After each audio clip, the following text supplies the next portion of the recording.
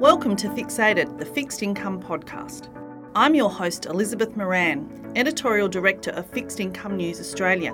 Join me every week as I talk about the latest news, views and education in fixed income investment. I'll be joined by industry experts from Australia and across the globe. Welcome. Today we have Barry Ziegler, who is Head of Fixed Income at Bell Potter Securities. Good morning, Barry. Good morning, Liz. How are you? I'm well, thanks. How are you? Yeah, not too bad. Not too bad at all. Interesting times at the moment, particularly with the Reserve Bank holding interest rates at pretty close to zero.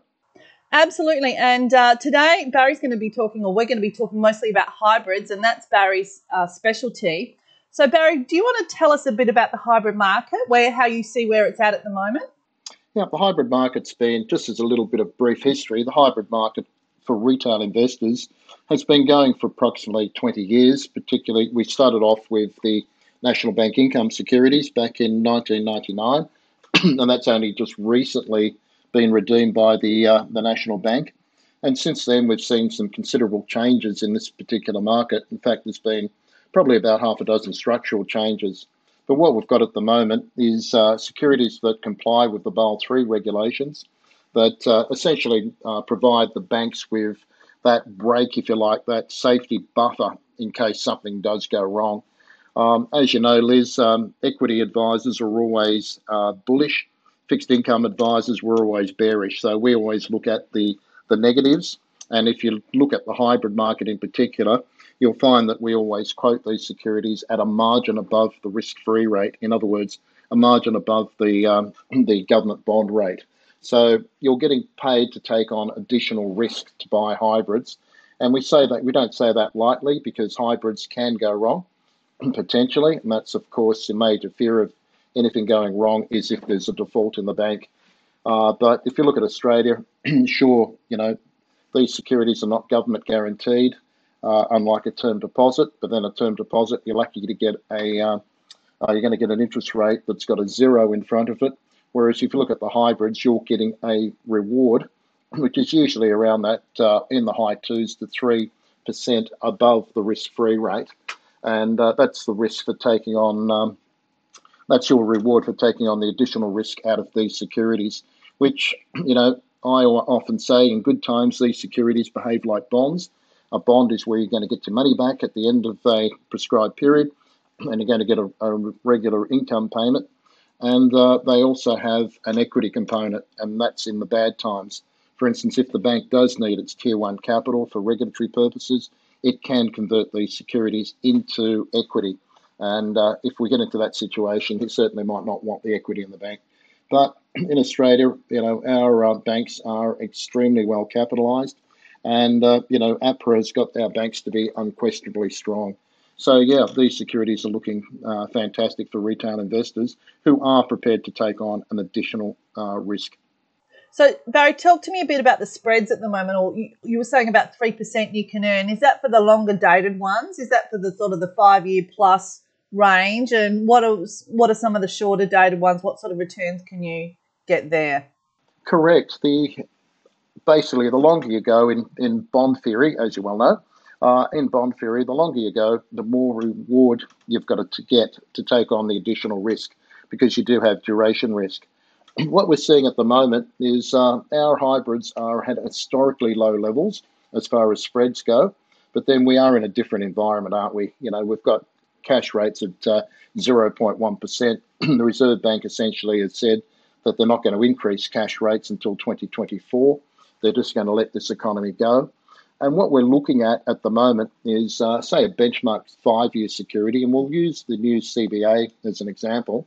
That was a 1.18 billion issue, and essentially it goes out to October 2026, when the CBA, at its option, has the right to redeem that security. Now, that was issued at 275 basis points above the risk-free rate, or the bank bill rate, which at the moment is 0.004 or something. It's certainly very close to zero as you can possibly get. And that's trading at the moment at 281 basis points above the risk-free rate. That's a benchmark using CBA as your guide. and your benchmark, they're the ones that I'd be looking at. Is that the CBA PJ? Is that the new one? PJ, correct. That's the new one. Yep. And oddly enough, it's trading at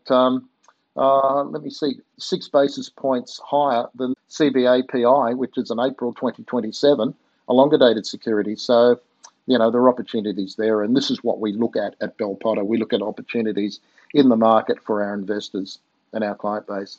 So you suggest trades to your investors as well? It's not so much just a buy and hold of the securities. Like if you were to invest in a deposit or a bond, you might just be buy and hold. Are you suggesting trades to your investors as well? Yes, we do. We always look at opportunities in the market. And for instance, let's look at, we always look at opportunities and things that are worthwhile in the market. Sometimes, if there's a 10-point differential between two banks, that might be worthwhile looking at a trade. And as an example, let's look at an ANZ March 2023, which is the ANZ PF. That's trading at a risk margin of 2.38% above 238 basis points above the risk-free rate. Yet the Commonwealth Bank CBA PD, which is a December 2022, that's 3 months shorter. Being shorter, it should it should be trading at a margin under ANZ, but in fact CBA is trading at 252 over. So oddly enough, you're getting 14 basis points for going into arguably a better bank. I think CBA is the biggest and strongest bank in Australia, if not the world. But these are the type of switches that we look at on a daily basis for our clients. With this particular one, you're getting a higher reward for taking on a better bank, arguably a better bank, and also you're going shorter. So these are the anomalies that we look at in the market. Great. That CBA PD, is that the one that they issued where it was at a very low margin at the time and it was a massive issue? Is that the one?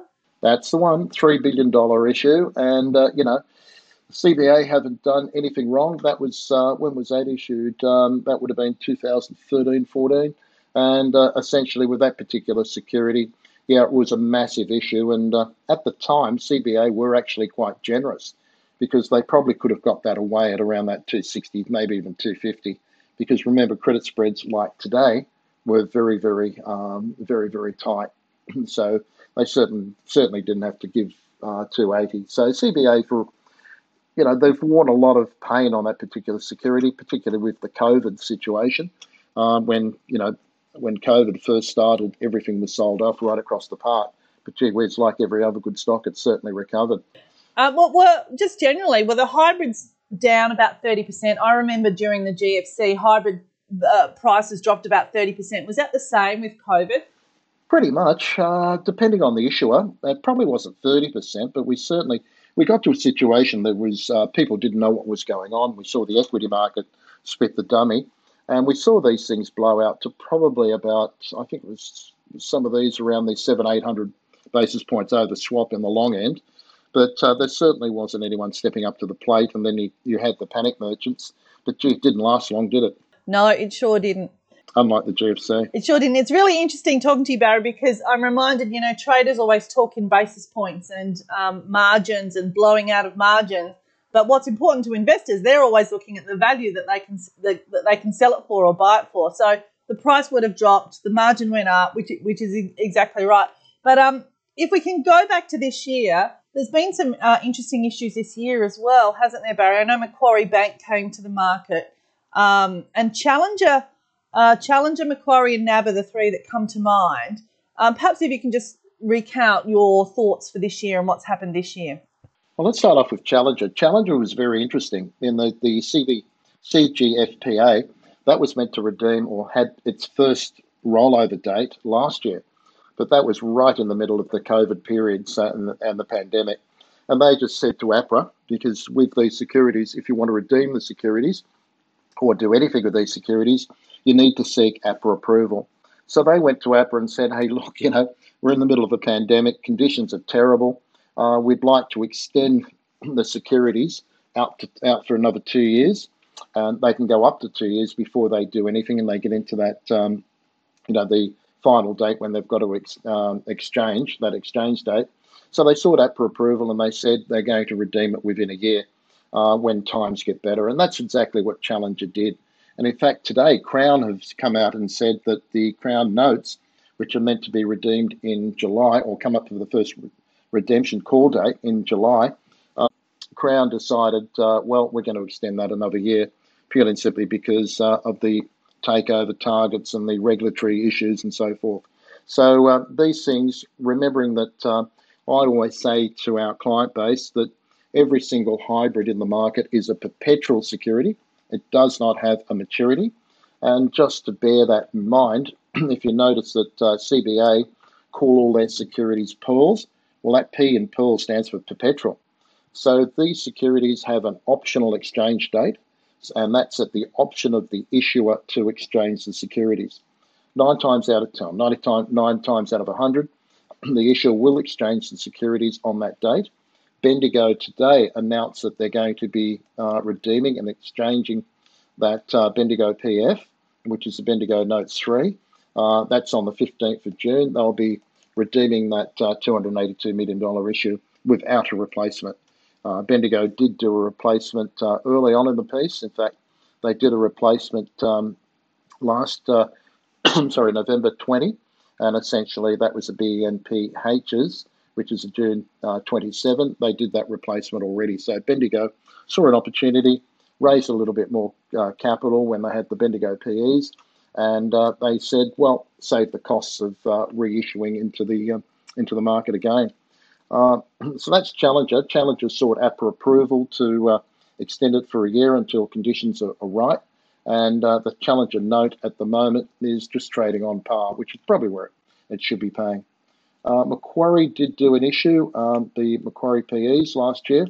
Very successful issue. They issued at 290 basis points over swap, currently trading at 296. So they issued it right at the peak of the market, or the bottom of the market, if you like, for them. That Macquarie issue is 40% franked, and it's very, very popular with retail investors because if you look at the gross optional yield to optional exchange, which is what we calculate, we don't use gross yield to maturity because these securities don't have a maturity date. But, that particular security, September 27, is currently yielding with franking credits grossed up 4.1%. And 4.1% from Macquarie in this environment is a darn good return.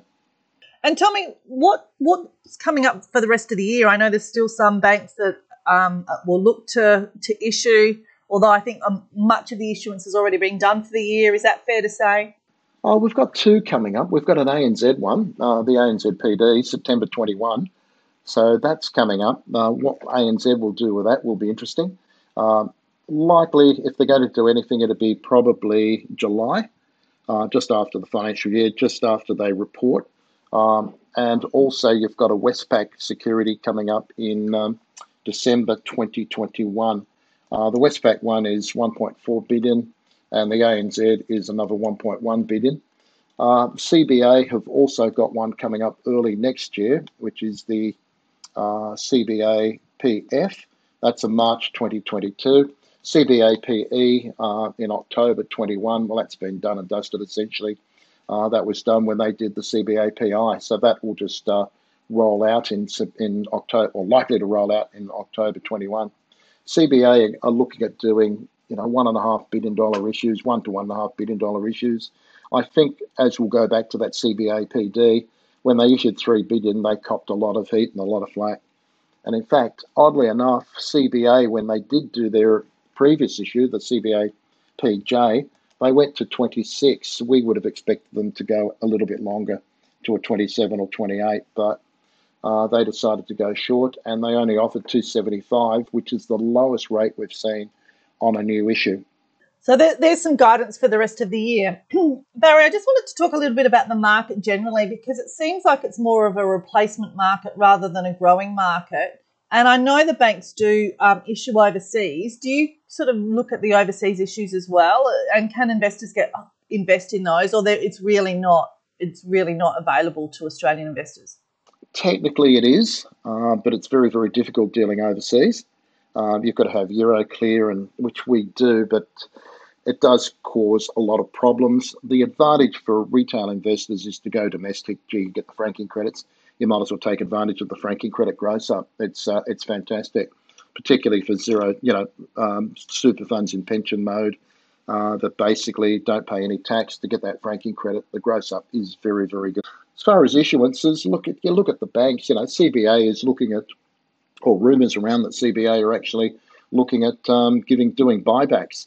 So they certainly don't need the capital. CBA, I think, are at 12.6 or 12.7 Tier 1 capital, whereas the unquestionably strong is 10.5. So why do the banks need to go into the market? And there's no reason for it at this stage other than just do a couple of replacements. And as I said, CBA are likely to do replacements of $1 billion, $1.5 billion, which will be so well absorbed into this market. Remembering that mums and dads and retirees and people living off fixed income, you really can't live off point next to nothing, essentially. And TD rates, you're looking at 0.3, 0.4. Whereas you go into a hybrid, you're getting into, sure, you've got risks of the bank going bust, but the possibility of an Australian bank going broke is fairly limited.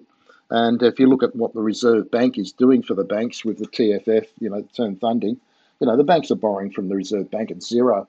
So this government and the Reserve Bank have been extremely accommodating to get the economy running, and also very accommodating to the banks so the banks can lend. And of course, if the banks are lending money, they're stimulating growth and stimulating the economy, which is exactly what the government and the Reserve Bank want. So our banks are very, very safe. And you're getting, a yield of in the threes, and you're getting 280 to 200 to 300 basis points over the risk-free rate. Sounds pretty good to me. It does sound pretty good. And look, thank you for your comments and suggestions today. And we'll take the Macquarie Bank hybrid away and have a look at that at over 4%. That certainly looks attractive. Is there anything else you'd like to suggest to the listeners that they might look at? Should they hold out for new issues? Do they need to invest in some of the older issues to get access to the new issues? Are there any other hybrids you think are good relative value at the moment? Well, I'm going of the view, and I'm quoting from the Reserve Bank. Now, remember the old saying, economists have predicted 20 of the last 2 recessions. So, the economists are, these are money market economists, and they've got to get their name in the paper and whatnot. Now, look at what the Reserve Bank's doing. Essentially, they've said they're not going to increase rates to 2024. So essentially what they want to do is keep money as cheap as possible. They want to overstimulate the economy. They want unemployment to get down to have a 4 in front of it, and it's still a long way to go. They want inflation to start rising and put a bit of wage pressure on the economy. So essentially we're going to see this is going to be steady as she goes for a very, very long period of time. But conversely, if you look at what the Reserve Bank and the government's doing, people will say, hey, why should I lock myself into a fixed rate a hybrid security that's got a call date, in 6 or 7 years' time? And people get a bit nervous if interest rates rise. Well, let's look at hybrids. If interest rates rise, that is beneficial for hybrids, because essentially the income you get is a margin above the 90-day bank bill, usually 90-day bank bill. Some have got 180, but it's a margin above the 90-day bank bill, discounted for franking, of course. So if interest rates rise, you get more cash. Well, that's got to be good. And secondly, if interest rates rise, you've got to ask yourself, why is the Reserve Bank increasing interest rates? And the reason for that is to slow down the economy. And if the economy needs to be slowed down, that means we've got exceptional growth in the economy. We've got the banks, and the economy is doing very, very well enough that they've got to put the brakes on it. Well, if the economy is booming like that, it essentially means there's less risk in the economy. And if there's less risk in the economy, hey, there's a chance of, limits the chance of any default with the major banks, which is what you're looking at. And if there's less risk in the economy, credit spreads will contract, prices go up. So you've got a double whammy. The other thing to look at, and what we're suggesting to our clients, is to buy longer dated securities because you're getting yield. Look at that Macquarie. You're getting a yield of 4.07. I've got a live screen in front of me. You're looking at 4.07. The National Bank one, the last National Bank one, which is NBA PH, December 27. It's the longest security in the market. You're getting a yield of 4.16. Now, if the Reserve Bank's not going to do anything until 2024, that security no longer becomes a 6-year security, it actually becomes a 3-year security. 3-year security reduces your duration risk, so therefore you're going to find that that security will come closer and closer to par and getting your money back. So you've got less duration risk in the equation, unless something out of the blue happens, like another COVID-3 or COVID-4, or there's a nuclear war or something that happens out of the ordinary. So I'd be looking at the longer dated securities at the moment, I think, and that's what we're suggesting to our clients to go along. As far as waiting for new securities, well, it's a long wait. I'd rather take the money now. If I had my money in the bank at 0.25 or 0, if it's in a cash management trust, I'd rather be earning my 4% now than wait for a longer dated security, or ANZs towards the end of the year. Westpac towards the end of the year, ANZs in September, and then because they're going to be very tight issues and very small issues, the possibility of a retail investor even going through a broking firm that's on the ticket of getting what you want can be limited, because as we saw from the CBA and the Macquarie, the scale backs are quite significant. Even though, at Bell Potter here, we're on the ticket, we do get a good allocation, but we don't satisfy the demand for these securities. Barry, thank you so much for coming on the show today. We really appreciate your insights, and there's so much to unpack there. I'm going to go away and listen to the podcast again. But thank you so much. We hope you'll join us again sometime in future. No, always a pleasure, and it's good to catch up again. Thank you, Barry. Take care, Liz. Thank you for joining us this week on Fixated, the Fixed Income Podcast. We hope you enjoyed this episode, and don't forget to join us again next week. Still hungry for more fixed income news, views and education?